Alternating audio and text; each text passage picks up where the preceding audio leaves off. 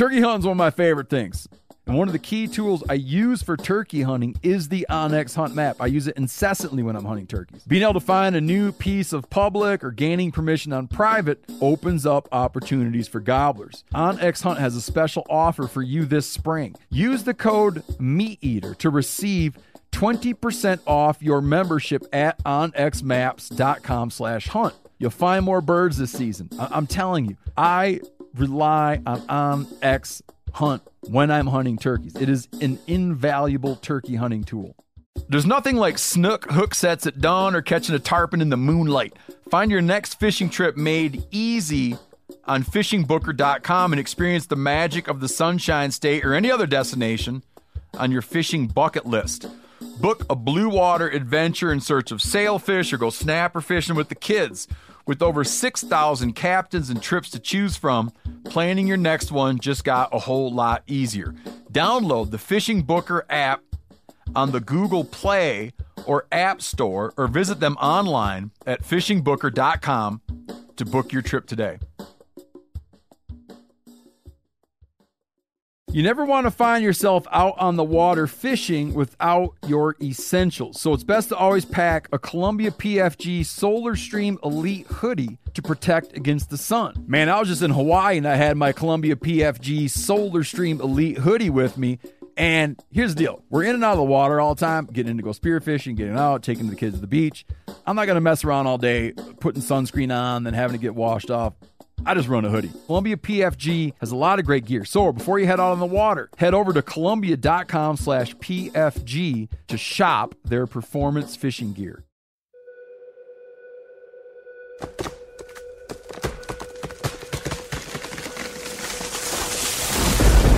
This is the Meat Eater podcast coming at you shirtless, severely bug bitten, and in my case, underwearless. We hunt the Meat Eater podcast.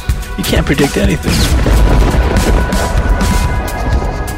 Presented by OnX Hunt, creators of the most comprehensive digital mapping system for hunters. Download the Hunt app from the iTunes or Google Play Store. Know where you stand with OnX.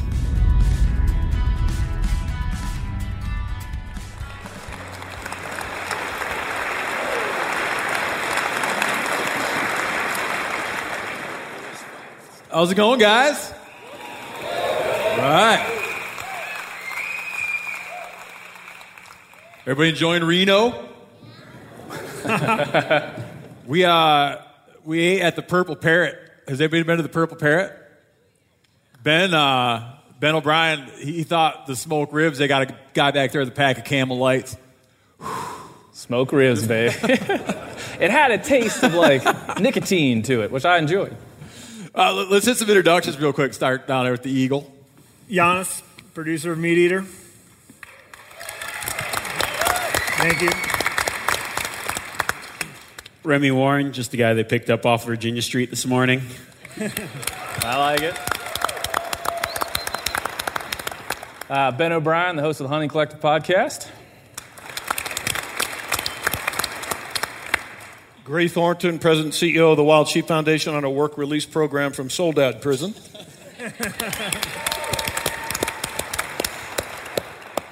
Ryan Callahan, I'm the Director of Conservation at Meat Eater. All right. You know, a long time ago on the show, I had talked about getting a gun pulled on me in Nevada, and I meant to tell the story, but never told the story, and then I just started saving it because I thought I'd tell it here. Because this is, I had a gun kind of pulled on me, but never like really pulled on me until the very first time I came to your state. And I was doing a magazine article about a guy who goes by the name, he's a denim detective. And this guy goes down into old mine shafts in mining towns and looks for old clothing. And he sells vintage clothing, like jeans that have the buckle back, like the old style from There'll Be Blood, the movie and stuff. He sells these to film designers and clothing designers. And I was doing this profile piece on this guy. And shortly before I went out with him, someone had been to a mining town here in Nevada and found a pair of Levi's that he sold to Levi Strauss for, $46,532. Because Levi's, when San Francisco burnt down, Levi's lost their library. So Levi's has clothes they know they made, but they have no examples of it. And when someone can find an example of a missing thing from their library, they'll pay a lot of money for it. So we're out doing this, looking for all these clothes, and we wind up where some guys were working these small claims. And we get to this guy's place, and he's got like a trailer he's living in, he's got some dogs, and there's a truck parked there, and it's just a little dinky trailer. I mean, the trailer's not for me, to be honest, long. So I go up and bang on the door, because we're going to ask him if we could have a gander around, and no one answers the door. So like a couple idiots were just standing around in his yard, and pretty soon this door comes open like hard, you know. And in my piece I talked about this guy had a voice like to make it like John Wayne shit his pants, you know. It's like bam. It comes out and just levels a shotgun at us. It turns out, and he's yelling at us, and I can tell when he's yelling that he's deaf. So the whole time we're banging on his door, he didn't know, and all of a sudden looks out the window, and there's a couple hosers standing out in his yard, and like detains us at gunpoint. And we're just trying to scream real loud, like, whatever, come back. We eventually get in the car and drive, and we drove 2 hours. I can't remember what town we went into. Drove 2 hours, and I remember ordering a vodka tonic, man. And 2 hours later, I reached out, my hand was still shaking so much I could barely grab that drink. So whenever I think about this place, I think about getting a gun pulled. Yeah. My uncle tells that story a lot different, Steve. He's like, there's these two guys trying to steal my pants from my trailer. Just to return to that, I don't want to dwell on it, but the coolest clothing item I found with this guy, it was in this old cabin, and they had moved to wood stoves, because there's like 2 chimneys in this old cabin, and someone had, to plug up one of the stove pipes, had shoved a pair of blue jeans wadded up into a stovepipe. And these were JCPenney, old JCPenney blue jeans. And you picture, like, with a cylinder, how much sun actually makes it down, like in the course of a day, how often sun, like, shoots down a cylinder. The part of those pants that was up was bleached pure white. The rest of the pants were still dark. And when you opened the pants up, it was like a tie-dye shirt with that one bleach part, and it was a really old pair of JCPenney stuffed into a stovepipe. Greg, can you bear with us? Are you comfortable? Very. Okay.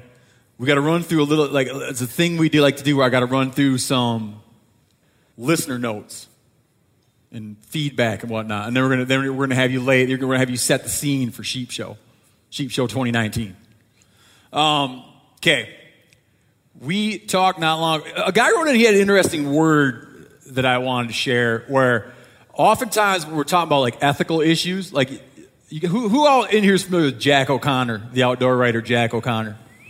Yeah. We call Yanni, Yanni's 13th nickname is Yanni O'Connor, because Yanni likes the writings of Jack O'Connor. And if you read Jack O'Connor's sheep hunting stories, they tend to just kind of get up on a group of sheep and everybody just starts a shooting. And they'll be like, lo and behold, we got 6, you know, after 100 rounds are fired. And when we're talking about this, I'm always trying to like present that at the time, right? I'm always like, well, you know, at the time, what was normal in Jack O'Connor was actually probably like sort of a progressive-minded person for his time. And we spent a lot of time explaining like what things that used to happen and how we look at it now and it seems like not a great idea, but at the time maybe was. And this guy wrote in to propose that we start using the word presentism, meaning applying today's moral standards to bygone times. So from now on, when someone does that, I'm going to accuse them of presentism. We had a big talk recently at a past episode about party hunting. In some states, you're allowed to party hunt. One dude has a tag, but other dudes can hunt the tag. And that led to a talk about partying.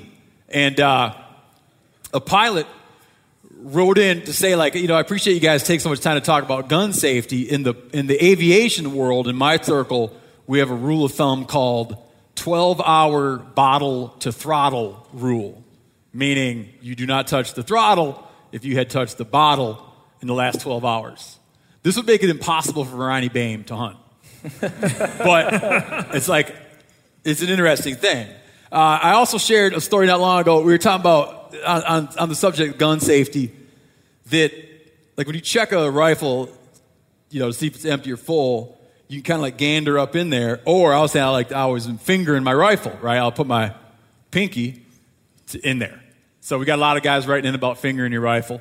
And the guy writes it, this happens to his buddy. His buddy gets himself a Marlin lever action, and he's watching TV, fingering his rifle, gets his pinky stuck in the loading ramp where he cannot get it out. He's trying with one hand to see if he can somehow disassemble the rifle, and eventually realizes that he's going to have to go to the emergency room to extract his pinky. But he needs to walk into the emergency room with a rifle. So this dude calls the sheriff's department to say, I'm about to call the hospital, but I'd like you to know that I'm coming in armed. So he gets down there, and they send a sheriff's officer to meet the guy at the thing. And the nurse is prying him about, is he suicidal? And another person is asking him if his gun is loaded. And they eventually get some lube poured down. They get some lube poured down the muzzle, and he gets his finger free. And this guy remarks that it was odd that his friend then went and traded that rifle in. Quickly, I got to touch on too. We talked about tamales not long ago, and people were really dismayed by our lack of understanding of tamales and tamale making process. Is tamales are you enough where is it regional? Yeah, I make tamales all the time. You grew up eating tamales? Yeah. See, being Northern Tier dudes, how can we be expected to know about? Is there a tamale line, where the tamales start and stop, the tradition? Because I was above it, wherever it was. I think your corn comes down here for the tamales, but the tamales never go back. Yeah, it's a one-way trade. Corn, yeah, you guys don't send tamales. Exactly. A lot of people were dismayed how little we knew about tamales, and a guy wrote in to say there's a process. Do you know this word? Nixtamalization. I'm pronouncing it wrong, I'm sure. Nixtamalization, which is the process of soaking corn or any other grain in an alkaline solution. They used to use the lye and wood ash to make an alkaline solution that you would soak corn in, and this is what gives you the what's the word I'm looking for here? You don't know this, Remy? No. Big tamale guy? I don't make my own mesa, though, I'm not masa, right? Masa, okay, yeah. so that's what it's the because we didn't know this, and everybody wrote into correct, so I want to share the correction. It's the process, and then you get hominy, and you grind that, and that gives you the masa or corn flour. And a lot of guys wrote in about the best. Everybody has their own best way to reheat a tamale. One guy said he was an oil guy in Texas. Wrote in that he started working on a crew that was all guys from Mexico, and they taught him to heat up bacon grease and char that tamale in a pan until the husk is blackened. And that is the only way to reheat a tamale, in his estimation. You feeling it? Other guys were like, I put them in my microwave. Yeah, that's it. Once the tamale's hot, it's a hot tamale. That's the goal. You get a hot tamale and you eat the tamale. It doesn't matter how it got hot. You can use that little hot pocket sleeve, put it in there and put it in the microwave. But you don't want a crispy tamale. You want a hot, non-soggy tamale. A hot tamale. We had a conversation not long ago about cheese curds, which you guys don't eat down here. Not very often. Okay, in the north, a lot of fellas eat cheese curds, and what people call cheese curds is squeaky cheese. And it's when it's good, if a discerning Wisconsinite will bite a cheese curd and get a good squeak. It squeaks on your teeth. If it doesn't squeak, that's a sign that cheese curd has been sitting too long. And a buddy of mine was saying that to re-squeak a cheese curd, he likes to put it on his dashboard to soak up the sun, and somehow this will re-squeak a cheese curd. Another buddy of mine from Wisconsin was very incredulous of this, and he's like, I don't think that was a guy from Wisconsin, because no guy from Wisconsin would let a cheese curd sit so long that it lost its squeak in the first place.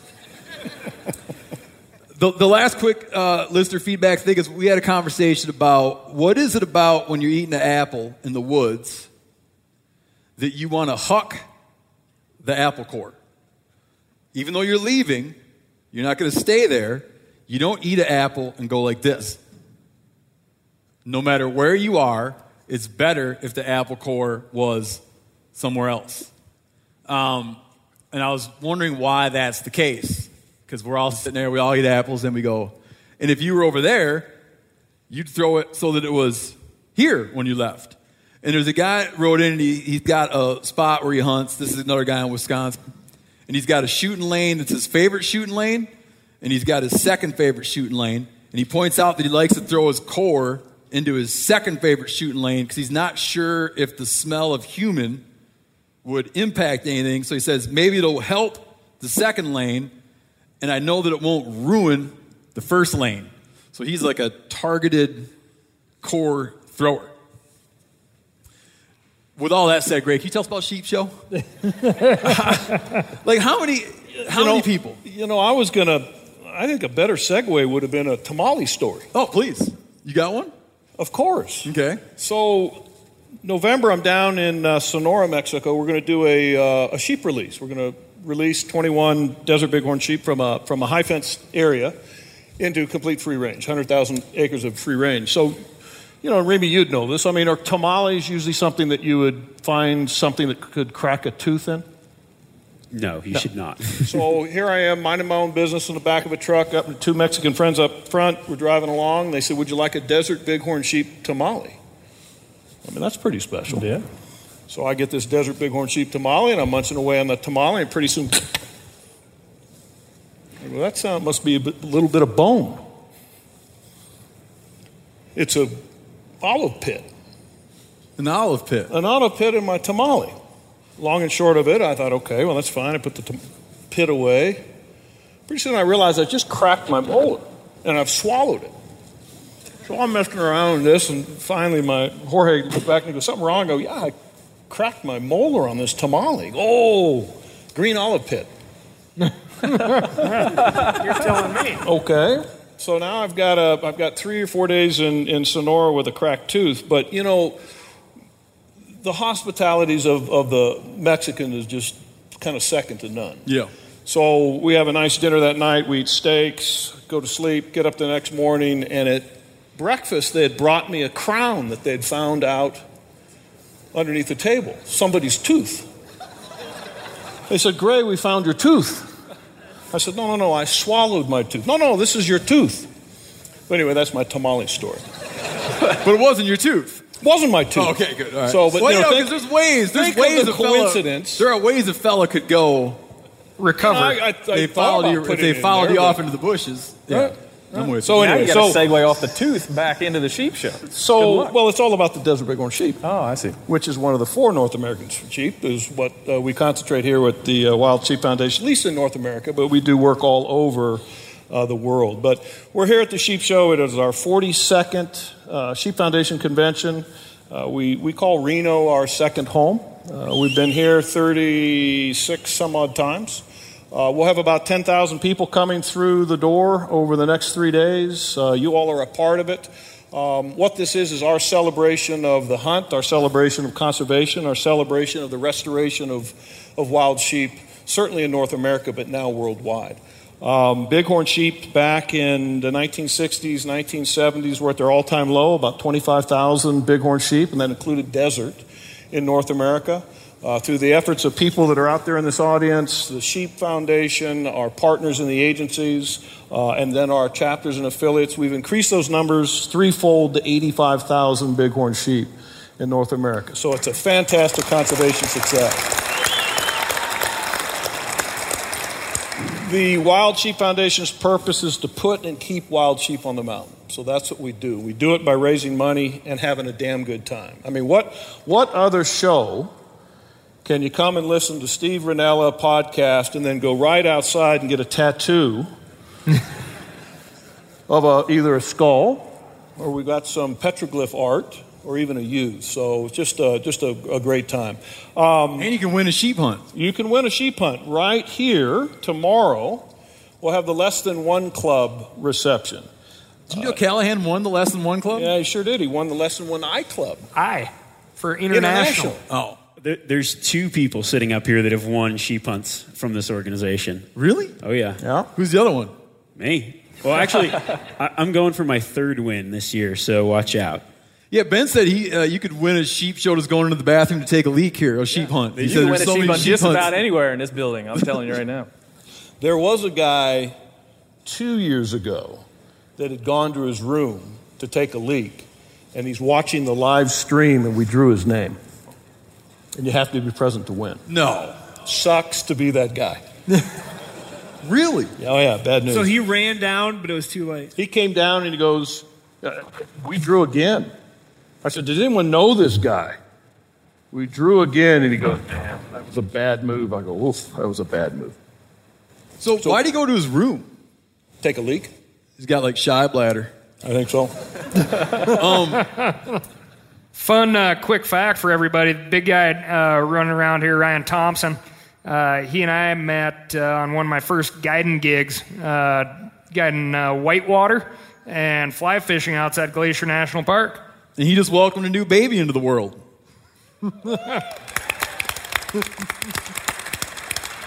And maybe thanks to everybody here tonight, that baby will live in a world that has more sheep than us. Than conception. Than we have. Anything else you want to throw in? Anything else people need to know to get going? Banquets that we kicked off last night, Wednesday night, grand opening. We've got a conservation night banquet tonight over at the Peppermill. Ram Awards tomorrow morning at the Peppermill, and a ladies' lunch. Awards? Ram Awards. Ram Awards. Ram Awards. And then we have a ladies' lunch that'll be here in the Mount Rose Ballroom.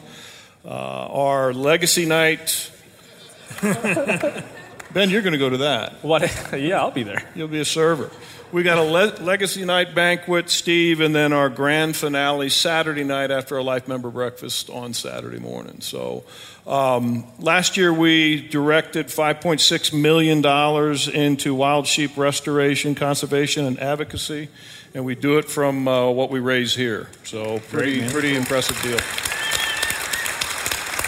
Can you guys real quick, less than one is less than obvious. Can you explain what that means?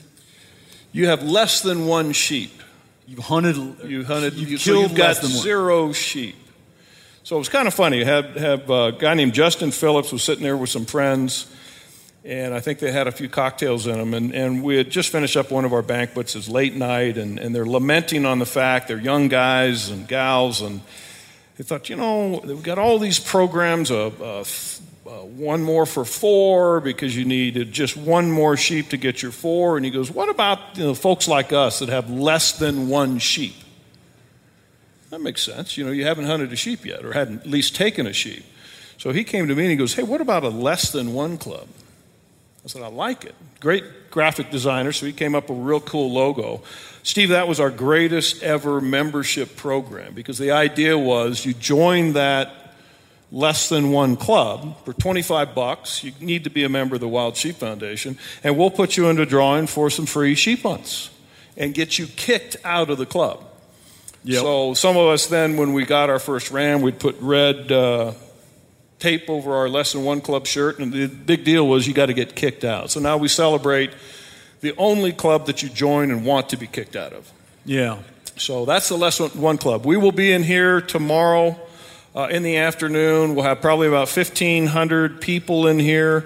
You see the beer trucks on the side. Last year, 25 kegs in 2 hours.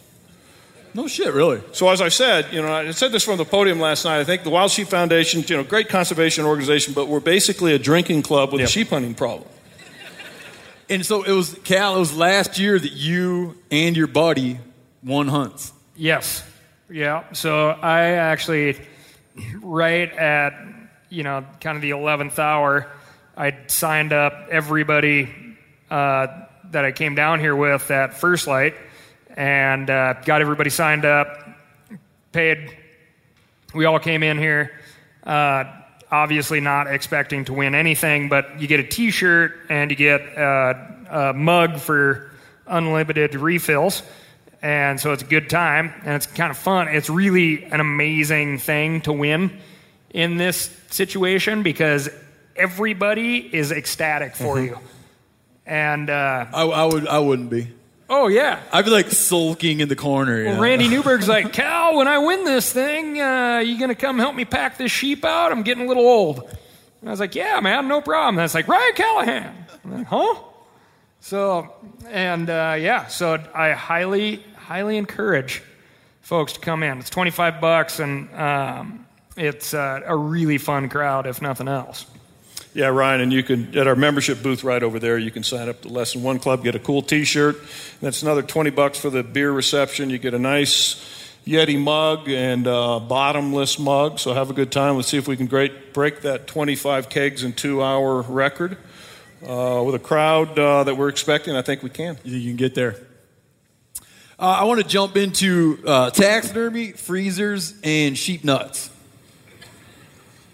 We'll start with taxidermy. This is a good question. It's something I hadn't thought of. When a guy wrote in, I'm stuttering over myself.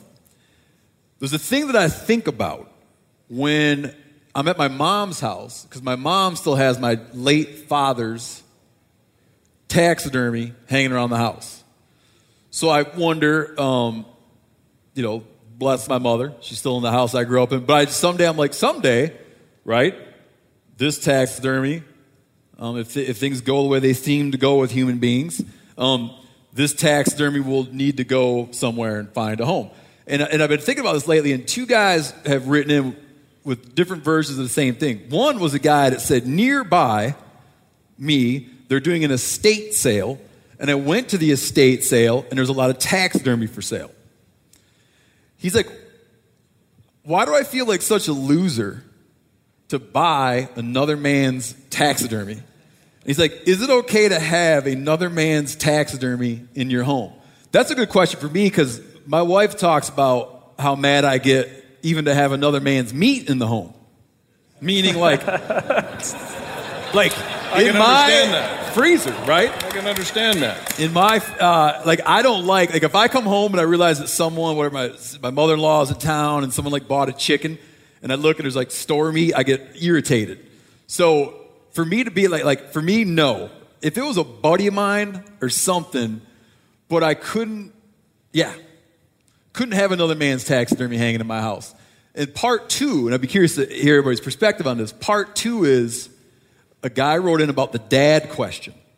And this guy has his dad's got all this taxidermy. He doesn't want the taxidermy. And he's like, how should I dispose of it? I don't want to sell it because then it's going to be some other guy with my old man's taxidermy, and he's thinking about making a funeral pyre and burning the old man's taxidermy rather than it falling into someone else's hands. Any guidance that you guys can share with these two individuals? There's a thing in the art world, or in maybe the hipster art world, where you'd go to an antique shop and there's just an old taxidermy with a price tag on it would say $1,000. Yes. $2,000. Yes. Somebody's old buck mount that looks terrible. And the more terrible it is, the more expensive it is. And that's very much a reality. I live in Austin, Texas. You can go downtown and get a $2,000 deer mount if you'd like to. It's not yours. But with that, in that world, it's there's a little bit of irony. So you want it to seem old. Yeah. You might put some glitter on it, something like that, make it look real nice. But what about the old man question? If your old man's taxidermy, old dad's taxidermy. I can see that. Burning it. Or I can see burning it, yeah. Or, I got, all of us adventurers out there, something bad happens to one of us, and I end up with Yanni's old buck mount, and I get to be like, oh yeah, you mean Giannis's buck? And then that's a good way to talk about Giannis, years after his demise. I can see something like that, remember your buddy fondly, but it's just an odd thing because taxidermy is worth nothing, right? It's it is worth a great, great, great amount to the person who went on that trip and had that adventure. And you get to say, when people say, oh, wow, look at that, they don't mean look at that thing and how much like did it score. It's like, oh wow, please tell me about the adventure and the story that went along with this. Yeah. And that can really only be done well by the person who had that first-hand account, went out and shook hands with them, as you like to say. Yeah, but some other guy's stuff, you don't even know if he was, he might have been some asshole. I mean, who knows? But you could turn that into a good story. Yeah. It's a tough one because, like, for me, taxidermy, it means so much to the person. Whereas if you're just someone else's taxidermy, it's just like buying some home goods crap that you put up on the wall. Now, like if it's your dad, you would think there's probably at some point where you went on a hunt and like that, just because you didn't kill it doesn't mean that it doesn't mean something to you. But if he's just like, oh, he shot all this stuff and I don't want it at all, then why does he even have a problem with somebody else having it? Yeah. See what I'm saying? Like he cares so little about the experience there but he cares if someone else has it. That doesn't make any sense. No, that's a good point. Why not just get rid of it in that way? Sell it. And then take that money and go on your own hunt and put something else on your wall. Yanni? Yeah, as long as whoever buys it and then owns it, can apply their own value to it, then who cares? And I think that I was just thinking about it from the perspective of the taxidermist. When they make it, they don't give really a shit probably about your story. I mean, they do thousands of them a year, right? It's like that's their life's work, and it's art. Taxidermy is art, right? And so he'd probably rather have it just sit on any wall as long as people can appreciate like the job well done versus you throwing it in a pile and burning it just because you don't want it in someone else's hands. Yeah, but there's a drama about burning it. But my old man had such a peculiar taste. Like he has the first fawn he ever killed with his bow, like a 6-month-old deer. He got that mounted. He got a wild pig's ass mounted and another pig's head mounted, and he kept them separate so the wall is, like on one side of the wall, like there's that, and the other side of the wall, there's the head. But yeah. Burn it. That's... I feel a little tired. Spring is a great time to do something with your family. Do some spring cleaning, which I kind of started today outside, planning outdoor activities, which I'm always doing, taking a little trip to Hawaii with your kids for spring break, which I just did, which was great. You know what else you can do for your family this spring? You can shop for life insurance with Policy Genius. Make that part of your financial planning for the year. I've said it before 1,000 times, I'll say it again. When my wife and I, when we started having kids, we got serious about life insurance, and man, I felt so much better after we did. With Policy Genius, you can find life insurance policies that start at just $292 per year for $1 million of coverage. Some options offer same-day approval and avoid unnecessary medical exams. Even if you already have a life insurance policy through work, it may not offer enough protection for your family's needs, and it may not follow you if you leave your job. So save time and money and provide your family with a financial safety net using Policy Genius. Head to policygenius.com or click the link in the description to get your free life insurance quotes and see how much you could save. That's policygenius.com. Hey, everybody, I'm talking here about Montana Knife Company from our very own state of Montana. This company was founded by one of the most experienced master bladesmiths in the world, Josh Smith, who, over recent months, I've become friends with, and my God, have I learned a lot about knives from this guy. Just a phenomenal hometown company that makes world-renowned knives. Josh has been making knives for 30 years. You get one of these knives up and open it, it is sharp like something that came from outer space. And here's the deal. They make knives that can be sharpened. You can work on these knives. If you don't want to work on them, you send it to them and they'll work on it. They'll get it sharp. Phenomenal hunting knives. If you want to see them in action, we just did, me and John Hayes, the taxidermist, just did a video about how to properly skin a black bear. Watch that video, and in that video, you'll see Montana Knife Company knives in action. MKC products usually sell out in minutes of being released, which is true. But now, for the first time, they're dabbling with having knives in stock on their site. So right now, you can grab yourself a Blackfoot 2.0 or the Ultralight Speed Goat. Use code MeatEater and you get 10% off your first order. Montana Knife Company. Working knives for working people. 10% off with the code MeatEater. That's a good deal. Rain or shine, every day is a great day for fishing, right? And you probably got rain gear, but you shouldn't overlook sunny day gear. Columbia PFG Solar Stream Elite Hoodie has you covered on the sunniest day. Man, I was just in Hawaii and I had my Columbia PFG Solar Stream Elite Hoodie with me. And here's the deal. We're in and out of the water all the time, getting in to go spearfishing, getting out, taking the kids to the beach. I'm not going to mess around all day putting sunscreen on, then having to get washed off. I just run a hoodie. I mean, who wouldn't trade a sunburn for a trophy fish? But why do it if you don't have to, especially when this Solar Stream Elite Hoodie is built with broad spectrum UV protection. We're talking UPF 50, and it has airflow so you don't overheat. And what's the alternative? Putting down the rod every half hour so you can slather on some sunscreen. Seems like an easy choice to me. So if you're going to be spending long days out on the water, and I sincerely hope that you will be, head on over to Columbia.com/PFG and shop all of their performance fishing gear. Can I got a kind of funny story that is actually going to divulge something that I've been keeping a secret for a very long time that refers to taxidermy.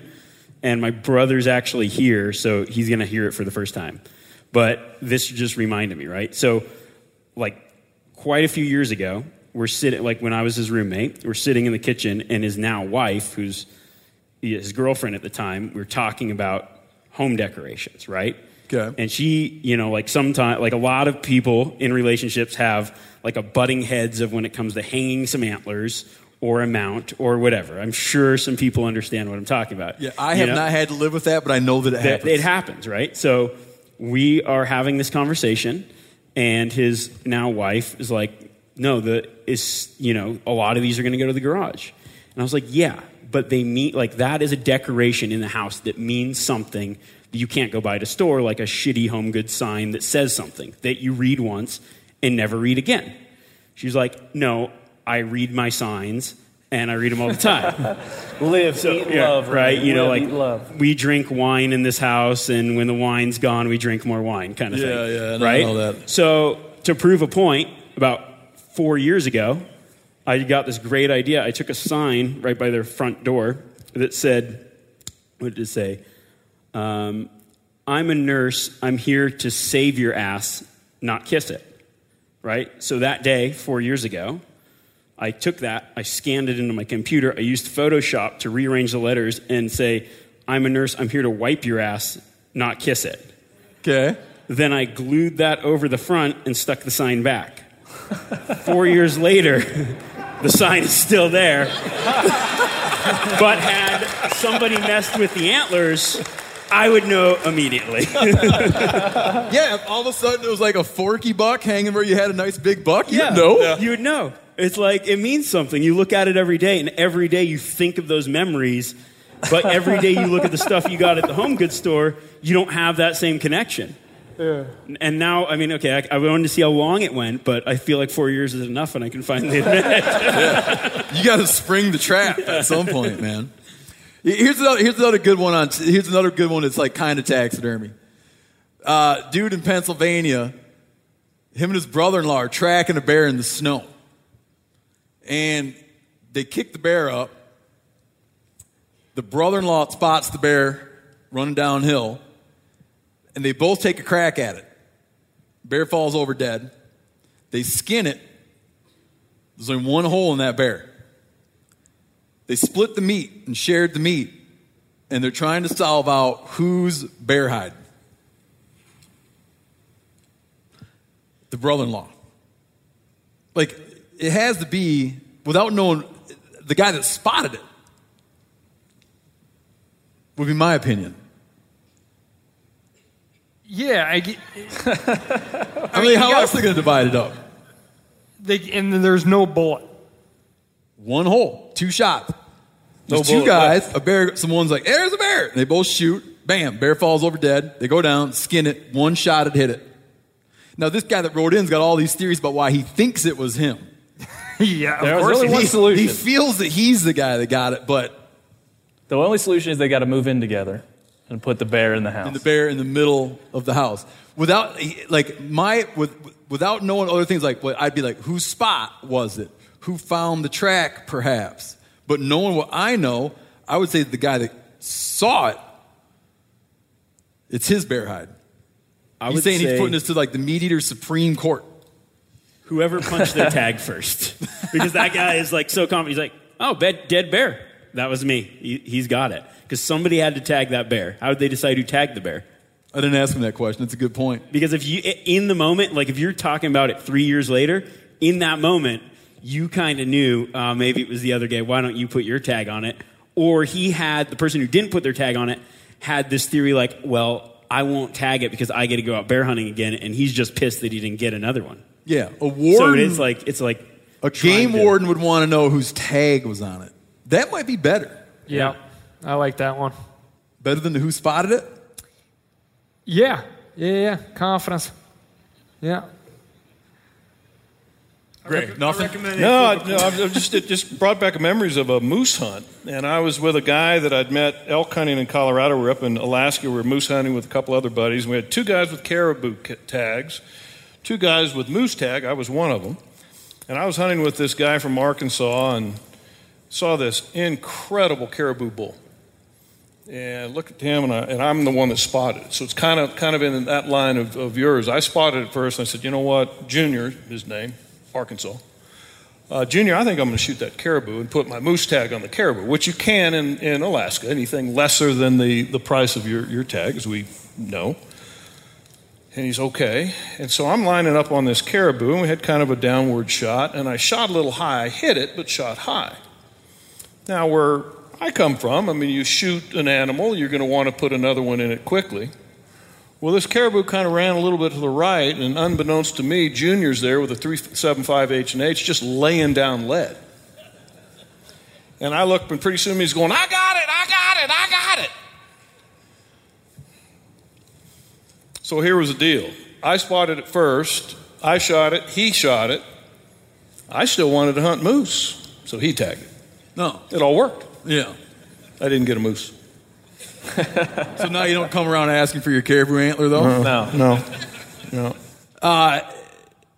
Okay, freezers. I mean, this is a big reason why I do not, there's no, like my rifle very seldom comes off my shoulder until everybody else is long since out of the game. Now, our situation in Mexico this year was very different for me because it's just so rare for me to ever like jump in there and be wanting to pull the trigger before everybody else is out of there. Our situation was a little bit different, but yeah, you're like the leaders eat last, man. This is a great set of examples here to maybe just be like, missed. Saw you miss. Let's go. Keep going. Keep things clearly defined. Yeah, you good? Yes? Good. You feeling okay? Yeah. Freezers. Guy wrote in. He says, I see how I don't know what this means, real hunters all seem to have a freezer. He wants to know if you're running, he wants stand up or chest? Stand up. Yeah. I've seen a lot of guys spend a lot of time with chest freezers, taking everything out, finding some squirrel from a decade ago, laying down in there somewhere, putting everything back in. That's my pro chest freezer argument, that I might find something on there. I'm like, oh, there's a squirrel. Didn't even know I had that. Yeah. It's like a little grab bag. Guys with chest freezers always are eating the newest thing. Yeah. Is there something wrong with that? I'm a pro chest freezer. My school of freezer management is, I derivate from this a little bit, but generally I feel that it's first in. What am I trying to say? Yeah, trying to say first in, last out, or something. No, first in, first out. Right? I'm a chest freezer guy. I'm very confused. Yeah. I want to put it in a cool way, like first in, last out, but I don't know if that makes sense. Meaning, you eat the old stuff, right? And chest freezer dudes always are eating the new stuff. Right. Yeah, I'm living a good life. But so see, here's my like what I do. And yeah, the chest freezer does suck, but they're cheaper than the stand-up freezers. So you can buy 2 or 3 chest freezers for the price of an upright freezer. Really? And then you go, old freezer, newest freezer, and you start eating from this freezer and work your way till the older, and then it just keeps rotating. You can even put them on top of each other, and then you have a stand-up freezer. And then once the old freezer's empty, that is now the new freezer, and you move on to middle freezer. That's a good idea. Like, tell your wife, like, we're on freezer 2. Yeah, freezer 2. Go into freezer number 2. Go to the left. Yeah. I run. And I'm like really committed to stand up. I just like to open it in there. Does stuff ever like slide out though? Like bad. Yeah, you can hurt yourself. It's like it's risky. It's risky because your kids will monkey with it. The doors can right.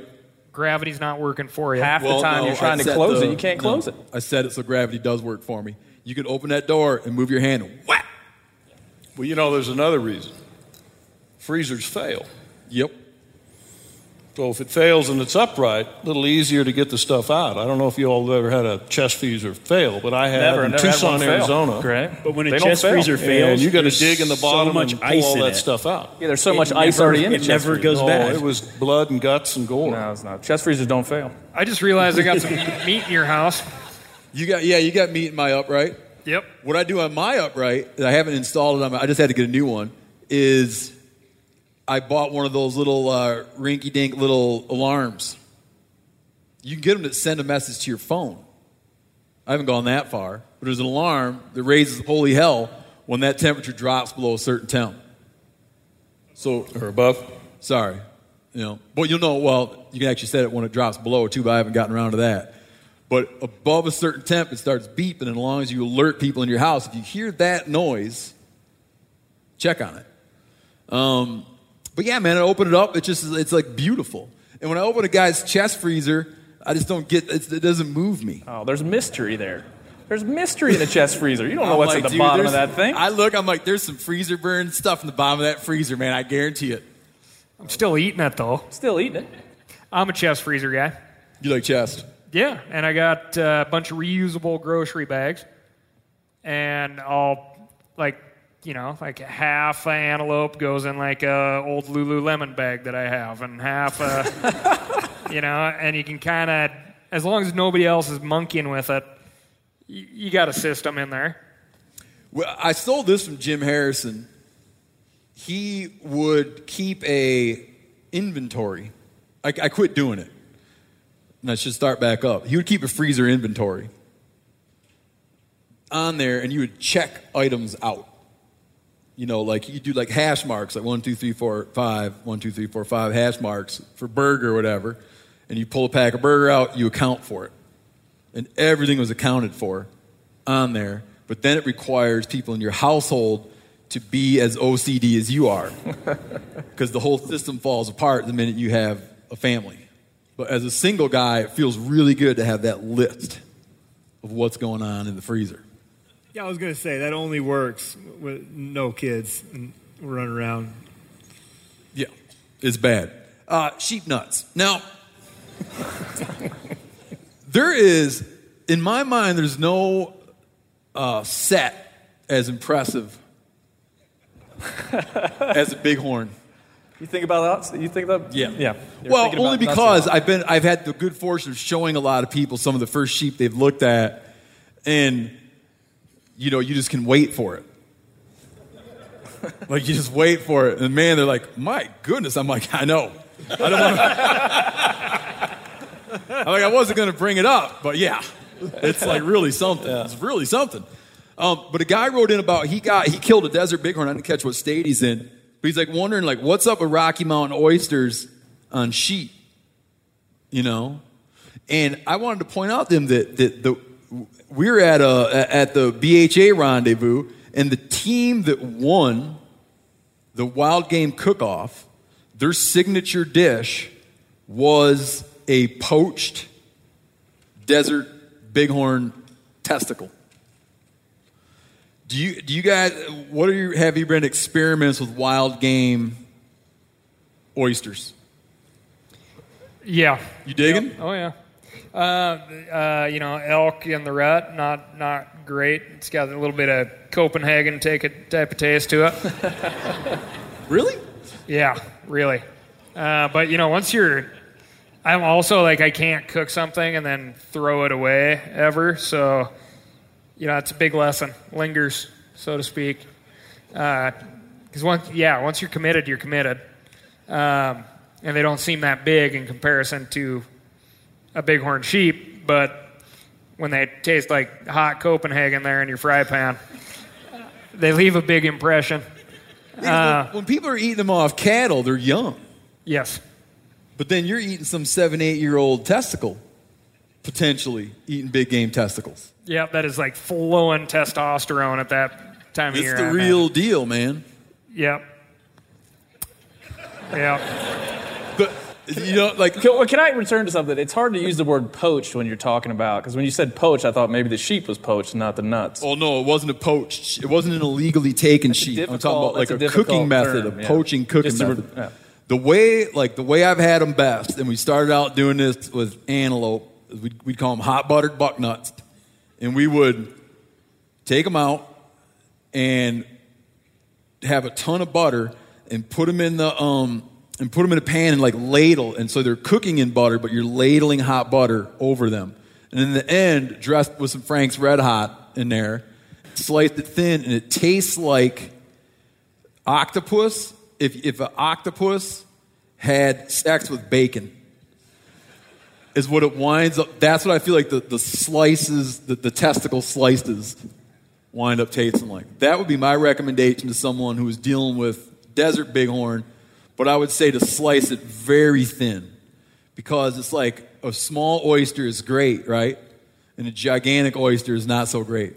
I mean, oysters like the shellfish. And I think that when you get into testicle preparation, a little taste, a little experience is better than a big experience, I find. Okay. I usually judge my food of where it's been. And so I'd kind of leave the bow and the stern alone. Is that right? So maybe not the brains, maybe not the testicles. Yeah, and I can see that. That's reasonable. But you got to try, right? Curiosity is what gets me. Same testicle you tasted, and at the BHA thing, it was the best dish made there. But I have I've never cooked them myself because one of my brothers shot a desert bighorn. I was like, I'm going to try to cook the nuts, and then I put them in a little baggie and in my pack. And then I'm like, we unload all the meat, yada yada. You had to make 2 trips to pack them out. And I'm hunting, and I'm like, God, my pack just smells like shit, And it was maybe 3 months later, and I'm like, what's in there? Oh, really? Forgot that they were in there, and that just ruined it for me. Keep track of your nuts, folks. You gotta. Don't let them out of your sight. On that same line, I used to, when I'd shoot teal, sitting in the duck blind, get a teal, sit there and just pluck them out and dump them in my pocket. Well, next season comes around, I still got a teal in my pocket. Check your pockets. Check your pack.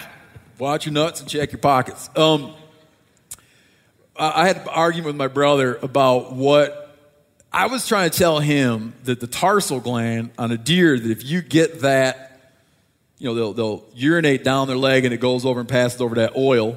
There's like an oil that gland produces, and that's what they like to put on the ground to leave their little calling card. And I was telling him that a lot of gaminess comes from people getting that oil all over the meat, which he was very resistant to this idea that that's what's doing it. And he's like, I think that tastes different. Like, that tastes different than what people think they taste when they say that, like, mule deer or whatever are gamey. So he started carrying one of those around in a Ziploc bag. He, cut that patch of hide off one and would carry it in a Ziploc. It would want people to have a piece of meat and taste it, and then he'd want them to dab it on this thing that he had in this bag in order to demonstrate his point about what causes gamey meat. Okay, moving on. Ewe hunts. What's the Sheep Foundation's take on ewe hunts? Steve, we look at how few sheep there are out there, and there's certainly opportunities to move them, but frankly, in many jurisdictions, we're running out of safe places to put wild sheep. Either they'll come in contact with domestic sheep and goat, and get disease and die. So there are certain management situations where harvesting a ewe just makes good sense. So you're putting it that you're putting it the luxury's not there, the opportunity's not there to take whatever you've determined to be an excess number and establish new herds. And so you're just left with what might be regarded as like excess sheep. Right. And we've got a situation in Montana, and I think we're going to break the loggerhead, but we've had a situation in Montana that we just haven't been doing full-on trap and transplants because they're just not safe places to put them. We've been doing little transplants where in Madison Valley we'll take some sheep from one area, we'll bring them 30 miles or so away and try to keep them staying in that area. About a third of them go back. But in a case like Montana, it would make sense. If you've got a large population in a confined area, take a few ewes out. Wyoming does the same thing. So it depends on the jurisdiction. But we are supportive of ewe hunts. If the wildlife professionals feel that's the best management scheme for their state or their province. Yeah, because a listener had written in about it. And he was looking at that you could have like a really, in some places there's pretty good odds. You can have pretty good odds. Very good odds. Of drawing a ewe tag, but he felt like he couldn't tell if he should feel funny about doing it. He's like, it just seems like a great way to go have the experience.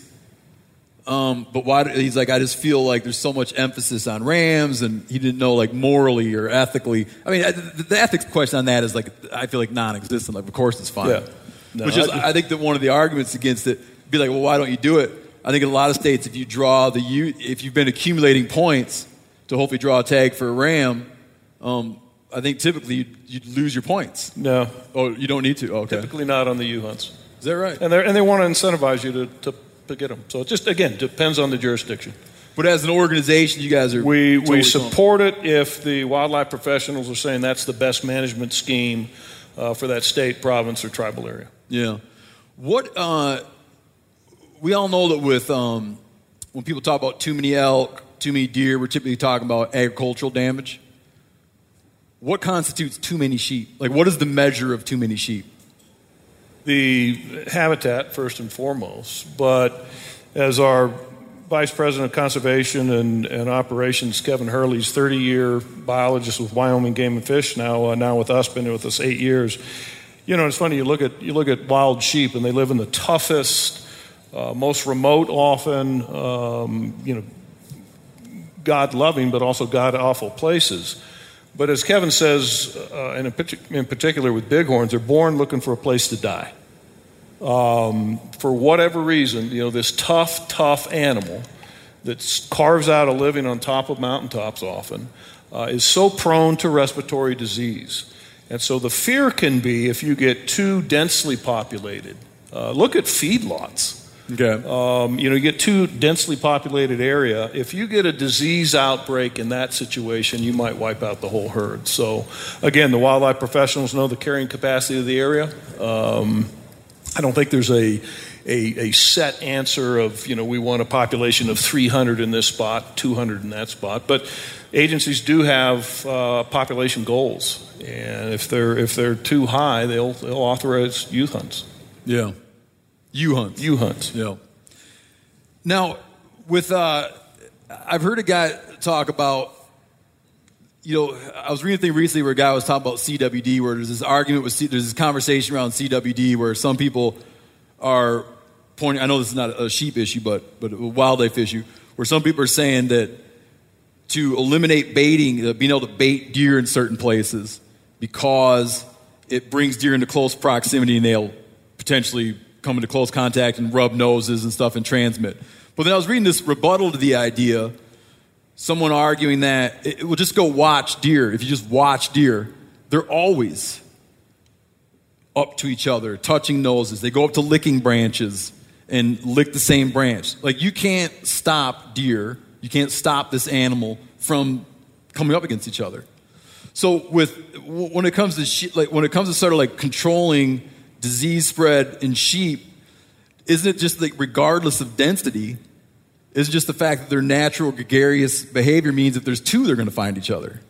Yeah, and we have that problem with they're gregarious to their cousins as well. So a bighorn sheep could be very interested in a little group of domestic sheep down the mountain.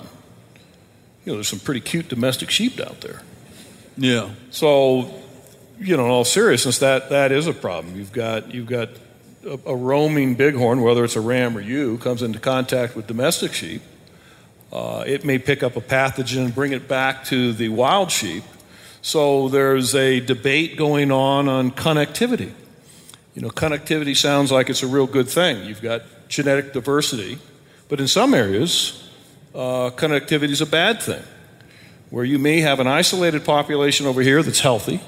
You may have another isolated population over here that's less healthy, has more bugs in it, and on and on. And in the past, we started figuring, well, we want connectivity, so we would connect the dots. And we would transplant sheep and fill in those holes. Well, now what have you just done? You've now taken a less healthy population and connected it to the healthiest population down the line. So there's benefit and burden to it. Yeah, I can picture it. You guys ever deal with chafing? Usually when it's real hot and...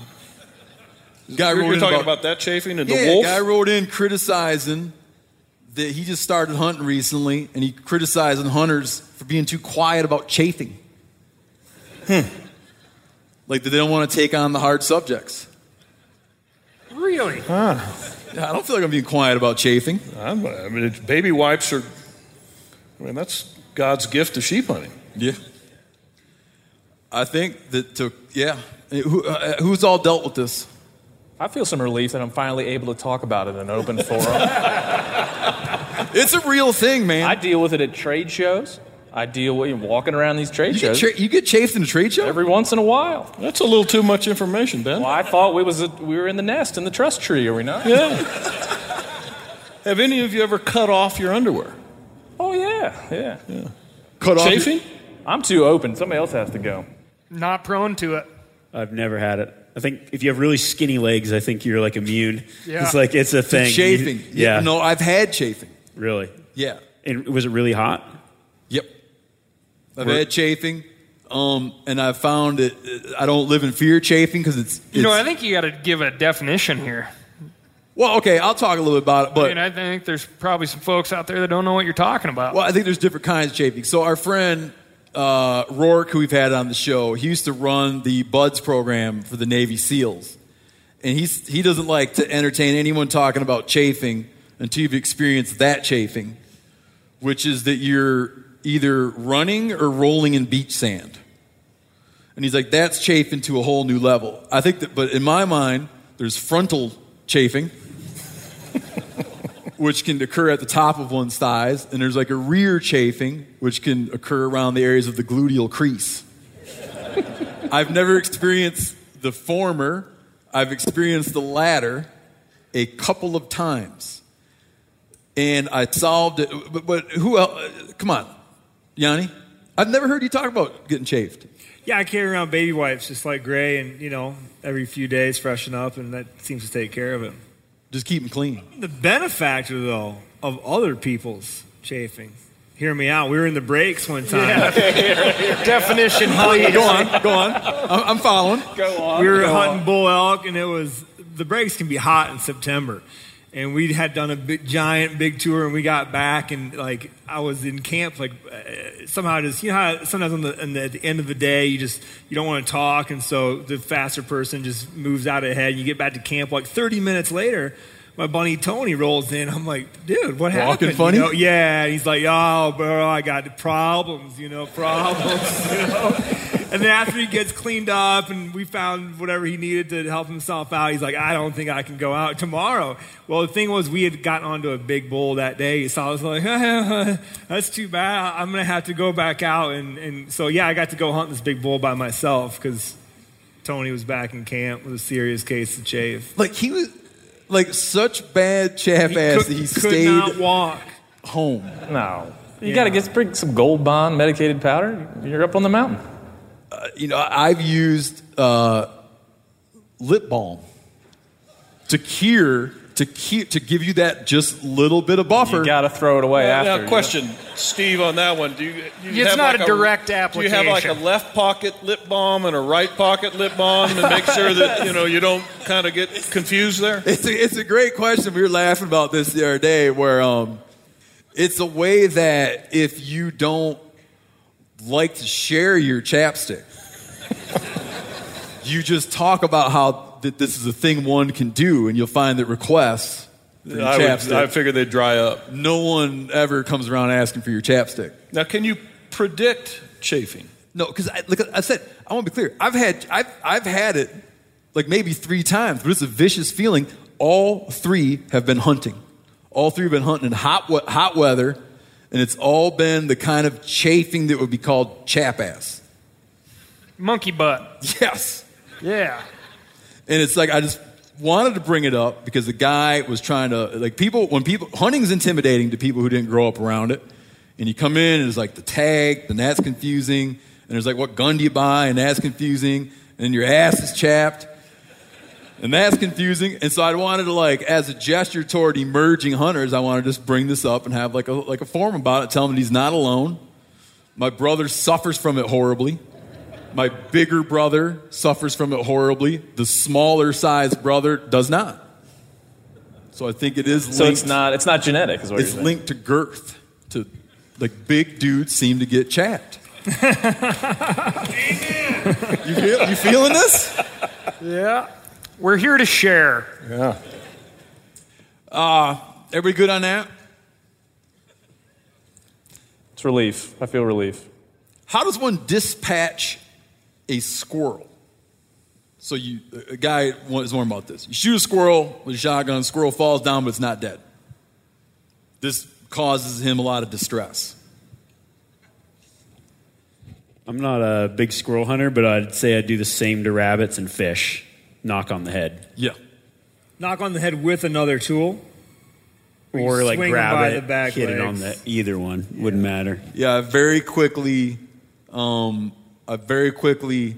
against a tree, like a good swing, thwap! Or against the butt of a shotgun or butt of your 22. Unloaded with the barrel pointed away. Safe muzzle control. Yeah. But it's a nice, clean, like, I don't want to sound macabre. It's like a guy wanting to do the right thing, right? I'm trying to help share the information with him. A nice, clean, For you folks listening from home, I'm taking my hand and going whap with it. And I think that works well. Yeah, I think stretching their neck, just grabbing the head and maybe the hind legs or the shoulders and just stretch their neck, an inch or two. That seems to work pretty good too. Separate the vertebra. Yeah, works good for rabbits. Hey everybody, I'm talking here about Montana Knife Company from our very own state of Montana.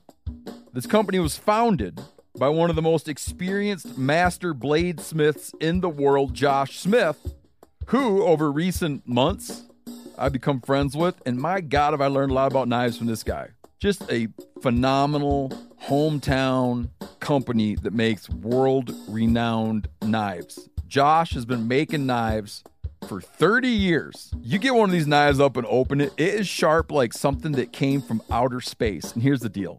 They make knives that can be sharpened.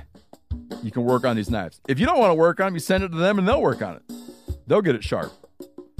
Phenomenal hunting knives. If you want to see them in action, we just did, me and John Hayes, the taxidermist, just did a video about how to properly skin a black bear. Watch that video, and in that video, you'll see Montana Knife Company knives in action. MKC products usually sell out in minutes of being released, which is true. But now, for the first time, they're dabbling with having knives in stock on their site. So right now, you can grab yourself a Blackfoot 2.0 or the Ultralight Speed Goat. Use code MeatEater, and you get 10% off your first order. Montana Knife Company. Working knives for working people. 10% off with the code MeatEater. That's a good deal. Rain or shine, every day is a great day for fishing, right? And you probably got rain gear, but you shouldn't overlook sunny day gear. Columbia PFG Solar Stream Elite Hoodie has you covered on the sunniest day. Man, I was just in Hawaii and I had my Columbia PFG Solar Stream Elite Hoodie with me, And here's the deal. We're in and out of the water all the time, getting in to go spearfishing, getting out, taking the kids to the beach. I'm not going to mess around all day, putting sunscreen on, then having to get washed off. I just run a hoodie. I mean, who wouldn't trade a sunburn for a trophy fish? But why do it if you don't have to, especially when this SolarStream Elite hoodie is built with broad spectrum UV protection. We're talking UPF 50, and it has airflow so you don't overheat. And what's the alternative? Putting down the rod every half hour so you can slather on some sunscreen. Seems like an easy choice to me. So if you're going to be spending long days out on the water, and I sincerely hope that you will be, head on over to Columbia.com/PFG and shop all of their performance fishing gear. Man, I just got a new truck. Before I even drove my new truck anywhere, I wasn't going to drive it anywhere until I put a deck system in it. That's what a believer I am in decked. I always thought they were a great deal, but now they're even better because they have redesigned their drawer system in storage cases from the ground up. It's like, I didn't know there was a problem with them. I don't know, they seem great to me. It's an improvement on perfection. The new system, made in the USA, gives you 10 to 30% bigger drawers to fit more gear. It's lockable and secure, right? Weatherproof storage for all your gear. You build it right into your truck bed. You still have a truck bed you can put stuff on. The top deck of the new system has 8 D-ring tie downs integrated into the steel. So you have really burly anchor points to hook stuff down on your bed. So if you got to slam on the brakes or take off real fast, nothing shifts. And like I said, they're D-rings that lay real flat. Like you can still slide stuff right across the deck. It doesn't catch on the D-rings. The D-rings are built in. The drawer system fits any truck or van on the road in the USA from the last 20 plus years. Decked is a game changer. There's no more like leaving stuff at home that you wish you had with you. The stuff I want in my truck is in my truck, out of the way and secure. Go to deck.com/meateater to receive free shipping. I was in a pool one time, and I'm with my wife, some of her friends, all of our kids are in the pool, and a rabid, I assume he's a crazy squirrel, an insane squirrel, comes up to the edge of the pool and starts running up and down the edge of the pool, jumps into the pool with us, and starts chasing people, swimming, chasing kids every which way around the pool. And I did the same kind of grab by the tail and did kind of a double and sailed him back out of the pool in such a way that it proved fatal for the squirrel. Like just a sharp gone. He didn't come back. No, we found him. He was dead. Yeah, it was like that kind of speed. This is what I wanted to bring up for a while, and I think this is good. This is good for sheep hunters to learn about, or to have a good open discussion about this. It's what we've come to call talking someone into. And a guy that wrote in, he calls it how to talk on to something. Meaning, you're sitting there hunting, and you see something very far away, and it's hard to see, and your buddy's like, well, where is it? And then you get that sinking feeling of like, oh, no. What's the best way to talk someone? One, is it into or onto? We say into. How do you talk someone into or onto? What's your best method? I'm going to tell what his method is after I hear what you guys feel the best method. I know what I believe, and I know what he believes. Oh, okay. I do this a lot. This is part of the guide job. Like, you see something, and first off, because like you can hunt with different people. There's certain people that you go, oh, it's over there, and they pick it up right away. Right? Those people, you can tell them where you see other things. Some things you just have to, like, and then there's people that no matter how well you explain things, they just never get it. So you don't have to divulge everything you spot to them. Like, I've figured that out, just the important stuff. You just keep quiet you just keep quiet until you're like, you want them to see something specifically. But what I do is you always pick one defining landmark and start from there. And then you like build a breadcrumb trail to what you're talking about. Yeah. Something very defined, like this table right in front of us. Now see the direction that the pen is pointing on that table. All right, now 3 rows back from that and 2 to, you know what I mean? Like you build one thing that's impossible to miss, but not saying that thing right there that you can't miss. Like you have to describe it exactly. Once they've got that, then you can go off that and work your way toward anything. Yeah. You start with something that's infallible, like everyone would agree on. Correct. Like the yellow school bus. Yes. Say. But not like the green tree on the hillside 500 yards away. You have to start something very, very specific. The highest peak on the skyline, where two ridges meet, like things that cannot be changed. And then you work from there. That's the dead giveaway of someone that doesn't have their talking into program dialed in. As soon as I hear green tree, I'm like, okay, who's next? There's the green tree. Or the greenest see that tall tree. hill over there? The rocky area, that bushy area. Then I'm like, oh man, I'm just gonna go look for something different. But another thing is, like, I like when I'm going out with people, I like to cue them in on what plants are what. Because it's way easier to be like, it's the only juniper on that hill. And if they understand what a juniper is, they're ahead of the game. But if every tree is the same tree to them, then a lot of times, so if you know the different plants and you can, along the way you learn what plants are what, then you can say, okay, it's next to that Mormon tree or a Federa bush to the right of that, like that other bush, because there's a lot of different plants that might be a little more sparse or thick patches of different types of plants. So just knowing what you're looking at makes a huge difference.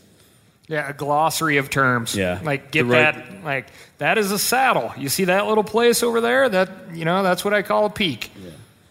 My buddy John. That area is a little bushy area. My buddy John did a good job of that. Like the first time we went and hunted Mexico, we all just sat down and was like, this is an ocotillo, this is an agave, this is a century plant.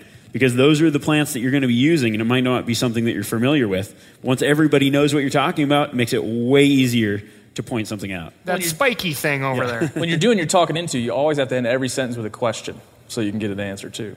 Yeah. Do you see that century bush over there? Because you can't. There's a century bush over there. You want to invoke a reaction. Yes, I do. Century plants and yuccas have a way of making their way into a lot of talking intos. What I'm going to get to what this guy proposed, because I think it might be revolutionary. But the way we've kind of developed this, we do a lot of this at work, so we're always trying to explain to camera guys where stuff is, and then they have the extra hard job of trying to find things on a little screen, like a little LCD screen, which is really difficult to do. But we start with the undeniable thing. And it could be that you're looking at something over there. If the only obvious thing is over here, that's extreme. But start with the thing that you know. And then we do center of the clock. So the thing that we identify, we always make, that is the center of the clock. And then you breadcrumb them in. But every breadcrumb becomes the new clock center. Like a crosshair? Yeah. Like a crosshair. Steve, I think it's good also to practice before you're out. I love to mentor youth. I love to, mentor new hunters. And, before you're even out in the field and you got to dial them in, do some practice rounds. Yeah. Use whatever technique you have, but do that before it's game time. We could do it with audience members right now. We could. Yeah, see that guy? From him, go to 12 o'clock, there's another guy. Right. Here, I got another thing that I do that I just feel kind of like sometimes when you're guiding and you get a person that just does not understand, like you guide them in real well. What I do is I'm like, okay, I know what I'm dealing with. I pull out my phone, I take a picture, I circle the area, I hand him the phone, and keep glassing. Dude, that's a great idea. Yeah, he's like, click, circle, here, and then you get back to work. You just keep glassing. That's solid, man. If you flip the screen, there's a game on there too. Yeah. So with the center of the clock deal, I was trying to explain it to my 6-year-old the other day. I was trying to talk her into a deer up on the hill. We're looking out our window, getting ready to eat dinner, and I'm telling her, and she looks at me and she says, "I don't know how to tell time." I'm like, "That's a good point, Rosemary." And then we'll go and find another way of going about this. The guy proposes this, and I feel like this is really going to change stuff. Like the trick of when the sun's going to set, you're trying to figure out how much time you got before the sun hits the mountain. There's a finger per 15 minutes is a rule of thumb. Yep. Him and his buddies do, okay, you're like, okay, well, let's agree, you see that rocky outcrop, okay. Now, drop down from there, stretched out arm, bent fingers, and they do finger counts. Lay your index finger on the rocky outcrop and then drop down 3 fingers and what's there. I feel like that would be really helpful. But it's only going to work when you're looking with the naked eye, because as soon as you start doing it through binoculars, you can't. But it tells him where to look. Yeah, like I'm saying, with the naked eye, in the early stages of talking one into something, it'll work. Can you imagine how many people think this is the stupidest conversation? It's like a really big deal, though, man. I think we should go back to chafing. Oh, did we put chafing to rest? Yeah, chafing happens, man. I got him. Yeah. I want to jump into literature real quick. Everybody name, like, what's the best book? Like, if you had to tell people, like, people that are, like, wanting to learn about hunting and wanting to experiment hunting, they can't do the best. But if you could be like, man, if you're going to read one book, make it this book. Imagining from an audience as someone who's interested in or developing an interest, and think of it like in a big way where you're really giving them a sort of gift, a sort of framework to begin entering the world. I think I'd first... It better be a sheep one. Well, it's interesting. I was into Africa before I was into sheep.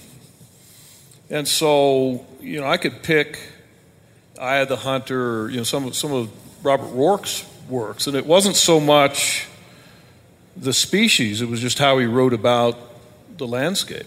Mm-hmm. And it just inspired me to be there. So, I guess I would look at it from a standpoint of what's going to bring out the essence of hunting in you. It may not be the critters. It might just be the sights, the sounds, the smells, the whole 9 yards.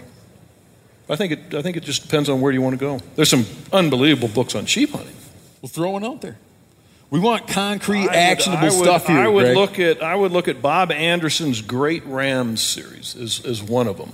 That's a good book, man. They're inspiring. Yeah. Great photography, and Bob's wit and his way to caption photographs is second to none.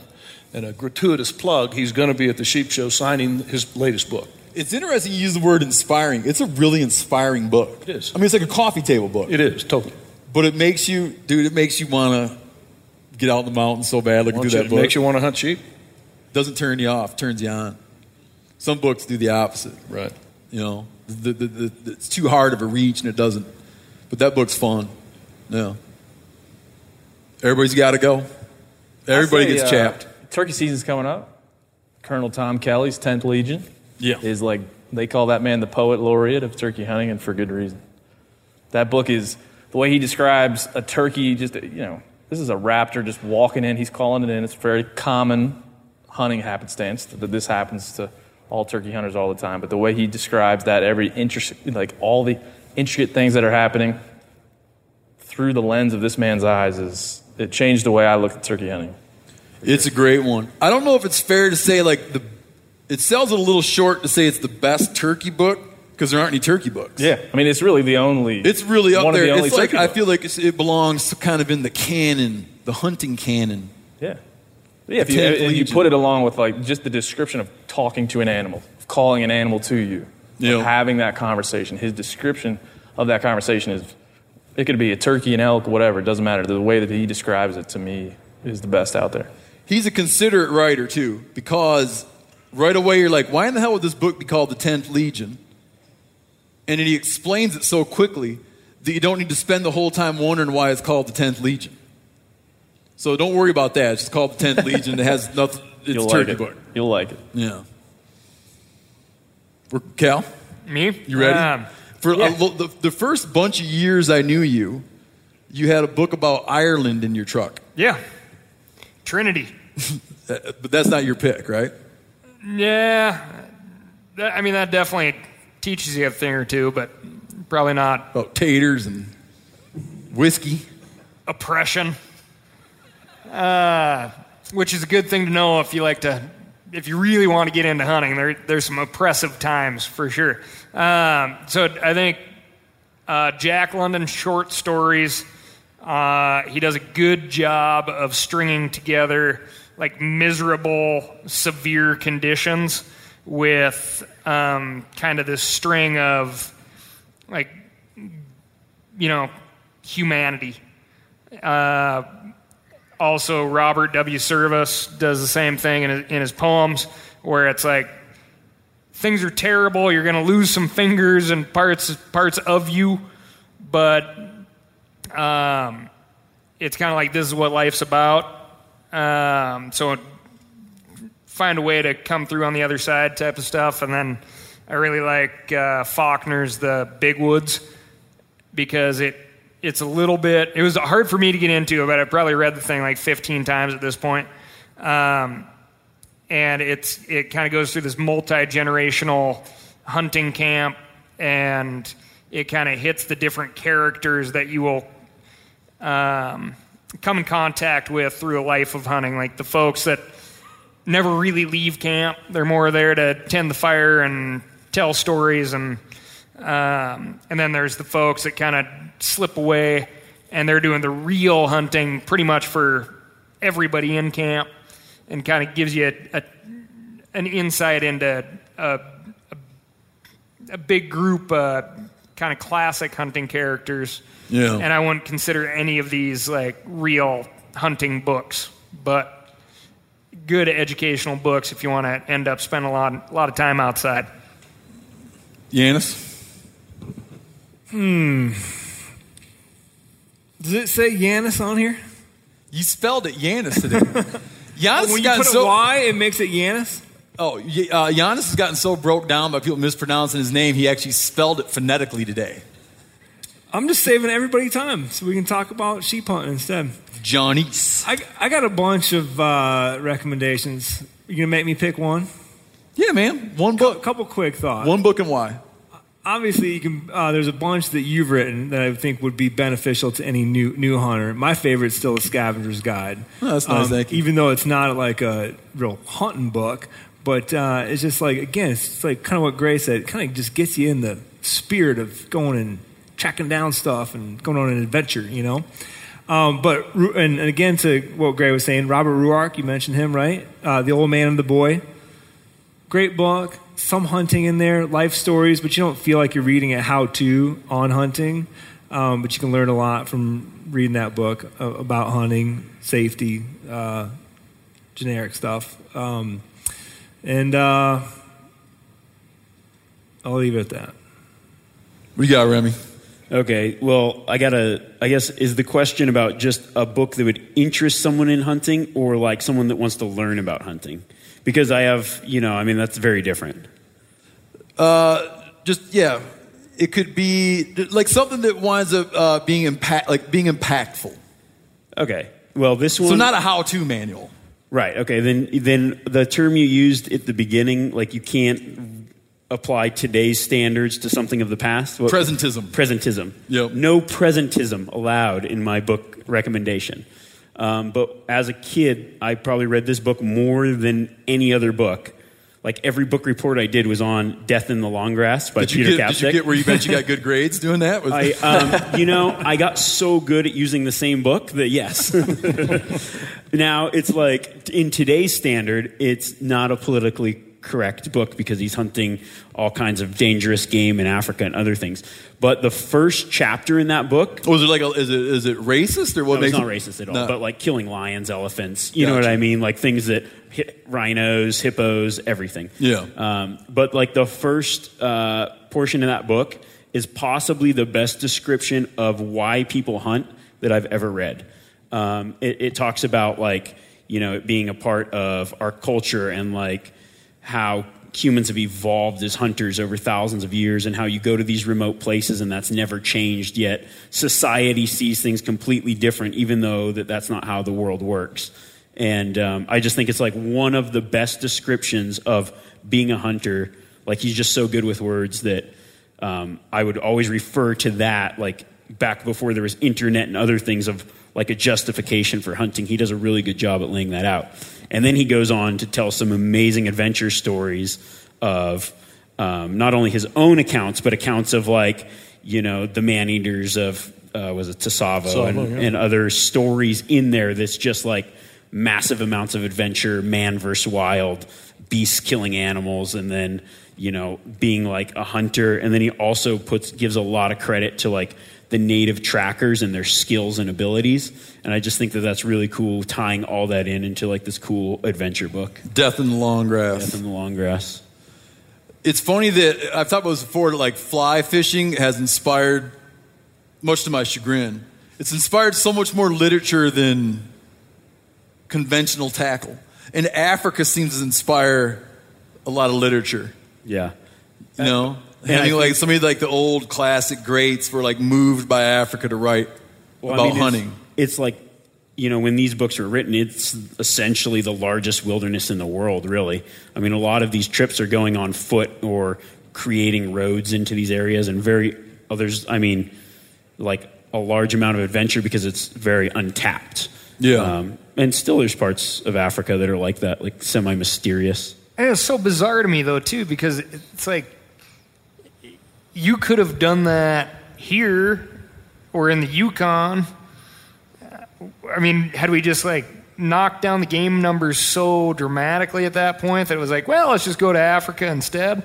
Yeah, in the heyday, it was like it was the good old days there, and it was the dark ages here. Yeah, when that stuff was really coming on the scene, you know, from the literary perspective. The book that most changed my view on wildlife and kind of ecology and environmentalism is a book by a guy that's very uneasy, almost antagonistic toward hunting, named Barry Lopez, and it's his book Arctic Dreams.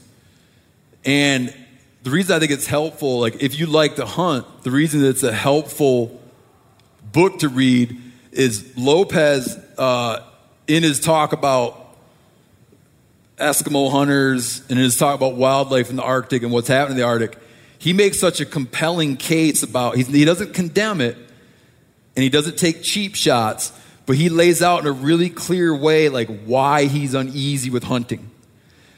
To the point where I think that it actually winds up being like helpful in understanding the mindset. And I think that he offers, because he's so brilliant and articulate, I think he actually offers like a psychological pathway to finding a way to end up being very comfortable with hunting.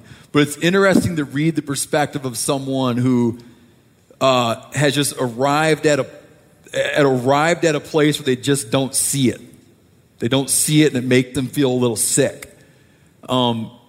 Because there's enough in there that you read it and you're like I said, I feel like it helps you find a path forward in understanding wildlife and our role to it. And that was like when I read that book, it really shook me up, man.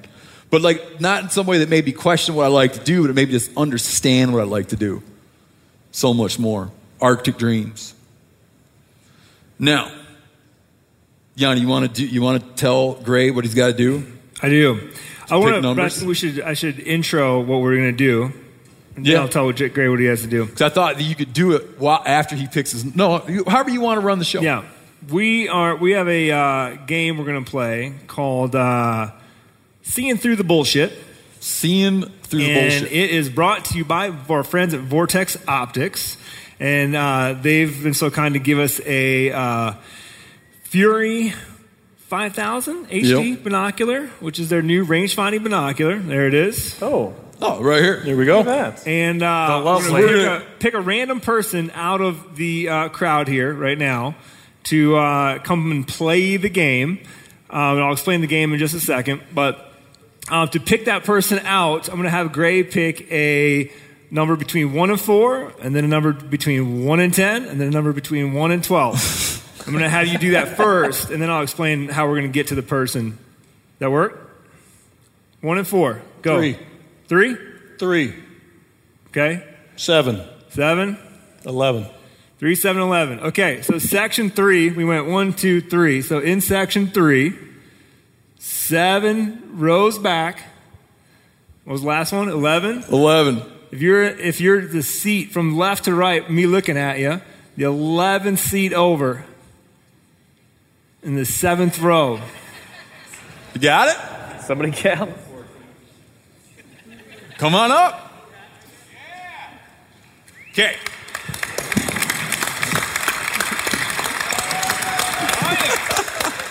Come on up there. You might have to come around the back. Come, sneak through there. All right, so what we're going to do like a drinking game without drinking. It's 2 lies and a truth. And again, the name of the game is seeing through the bullshit. We're going to tell 2 lies and 1 truth. You got, what's your name, bud? Caden. You good with this? Yeah. You excited about it? Yeah. Come around in the front here, man. Take Ben's seat. I'll stand behind you ominously. Do we got a mic? Do we got a mic? Oh yeah, we got. He doesn't really need a mic. I'm sure he can pick it up from the rest of us. To what degree do you feel like you're good at telling when someone's telling you a stretcher? Probably not good at all. Well, you stick with me, buddy. Do you have a good pair of binoculars? Sort of. How old are you? 17. 17? Yeah. These are nice binoculars. Yeah. Do you got range finding binoculars? No. These things do a good job of picking stuff off. We were I picking tried off them over there. Yeah, we were picking off coos deer at 1,000 yards of these things. It's pretty handy. All right. Do you know? Have you ever played you ever played this game? Yeah. You've done this. How old are you? 17. Where have you done it? At school. In school. Good answer. Do you want to hear a lie or the truth first? Truth. That's a joke. That's a joke. I'm not gonna tell. I couldn't tell. You straight face, good poker face. Okay. Yanni's gonna tell you a story. Short story here. Be sure to look him in the eyes now. Deep into his eyes. There's in 1990 they outlawed mountain lion hunting in the state of California. May or may not be aware of this, right? Did you know that? No. California banned mountain lion hunting outright. At that time, there was a fella who was just getting into running hounds. Okay, for the next 20 years, he got so good at running mountain lions. I got to preface it with you couldn't do it legally anymore, right? But the state still needed problem lions and depredation lions taken out, right? So this guy got to working for the state. He got to be a really good hound handler. He ended up catching, I think, 379 in the next 10 years, I think it was. And he became the state's top depredation mountain lion hunter, okay? What makes it crazy, though, is that he wasn't running them with the regular Walker treeing hounds. He was using a pack of beagles. All right. Late 1800s. Early 1900s, in the Himalaya, there is a tigress, a lady tiger, who takes to killing people to the point where this tigress is credited with killing over 400 people. They had to bring in the army of Nepal to try to kill the tiger. They couldn't get it done. Eventually, an American came and in a couple days shot it. It's called the Champawat tigress.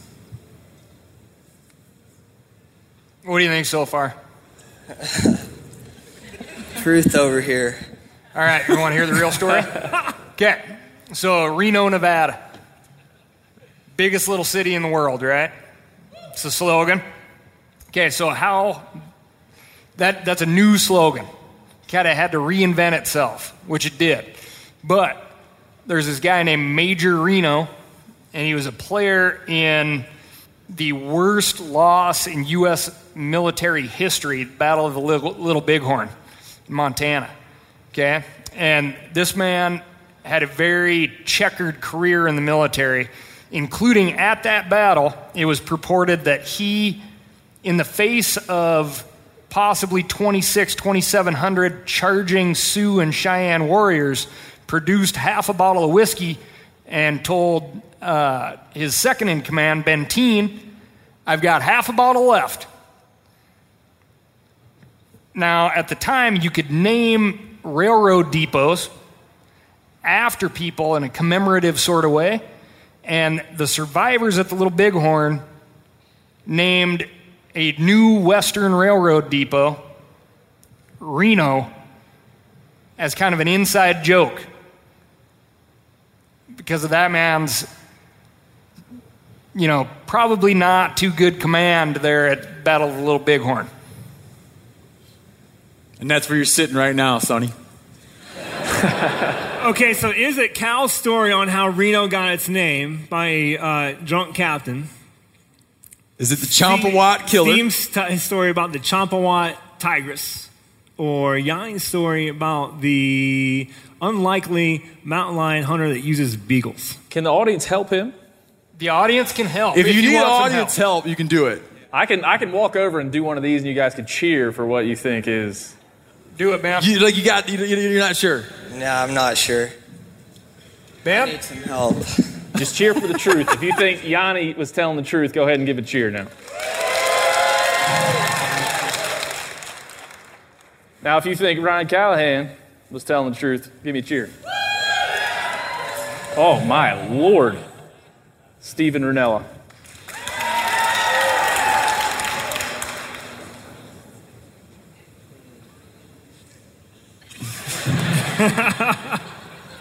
You like lions or tigers? Yeah. Giannis. Giannis? Yeah. No, man. The Champawat killer. The Champawat tigress.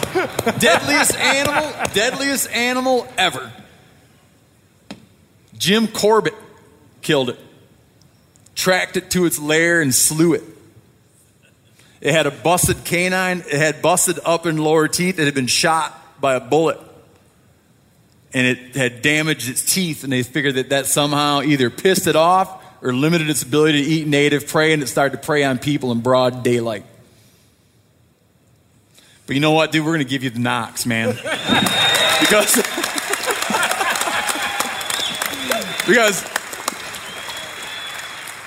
so there you go. Some Vortex Furies, man. Enjoy them. Thanks for playing along. Let's give him a hand. Thank you very much. What's your name again? Caden? Take care, man. All right, and guys, everybody out there, we gave our stuff away. Thank you very much for joining us, and stay tuned for future episodes, and enjoy Sheep Show 2019. Thank you. Joy, thank you very much. Hey, Steve, birthdays. Birthdays. Oh, birthday, right. One last thing. Oh, what's the last thing? Birthdays. Oh, no, yeah, don't leave. Who's got a birthday today? Whose birthday is right now? How many people? Stand up if you got a birthday today. You need an ID to prove it. What's that? No, birthday right now. Who's got a birthday right now? Nobody's got it today, Steve. Really? No one? 5 days ago. Is anybody's birthday tomorrow? Oh, we got a lot of them. How many tomorrows? Okay. So tomorrow we need the oldest people whose birthday is tomorrow, because you got less time to be alive. We want to make sure you you got less time to be alive, so we want you to enjoy it more. So shout out your ages. 38, 43. Sit down, 23. And then what was yours? 26. Oh yeah, you're no good. 43? 38 and 43? No, yeah. You guys come take one of these Yeti. We need 4 of them, but take one of these Yeti chairs. All right, everybody have a good night. Thank you.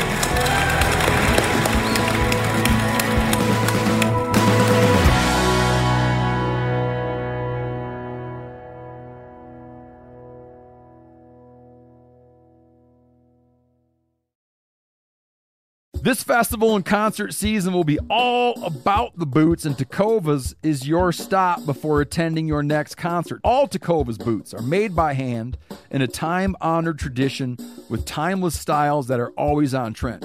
Yeah, Steve, they're very comfortable, they're very fashionable, and I enjoy wearing mine around the office and anywhere I go. Stop by your local Tecovas store, have a complimentary drink, and shop new styles. If you can't make it to a store, just visit Tecovas.com. That's Tecovas.com, and find your new favorite pair of boots today. I'm sure a lot of you guys remember the old ceremonial hunting tradition of eating the heart out of the first animal you killed. Meat from those organs are among the most nutrient-rich foods on the planet. You can get those same benefits your ancestors craved via convenient daily capsules from Heart and Soil. Find out more at heartandsoil.co. And remember, use code MeatEater for 10% off your purchase.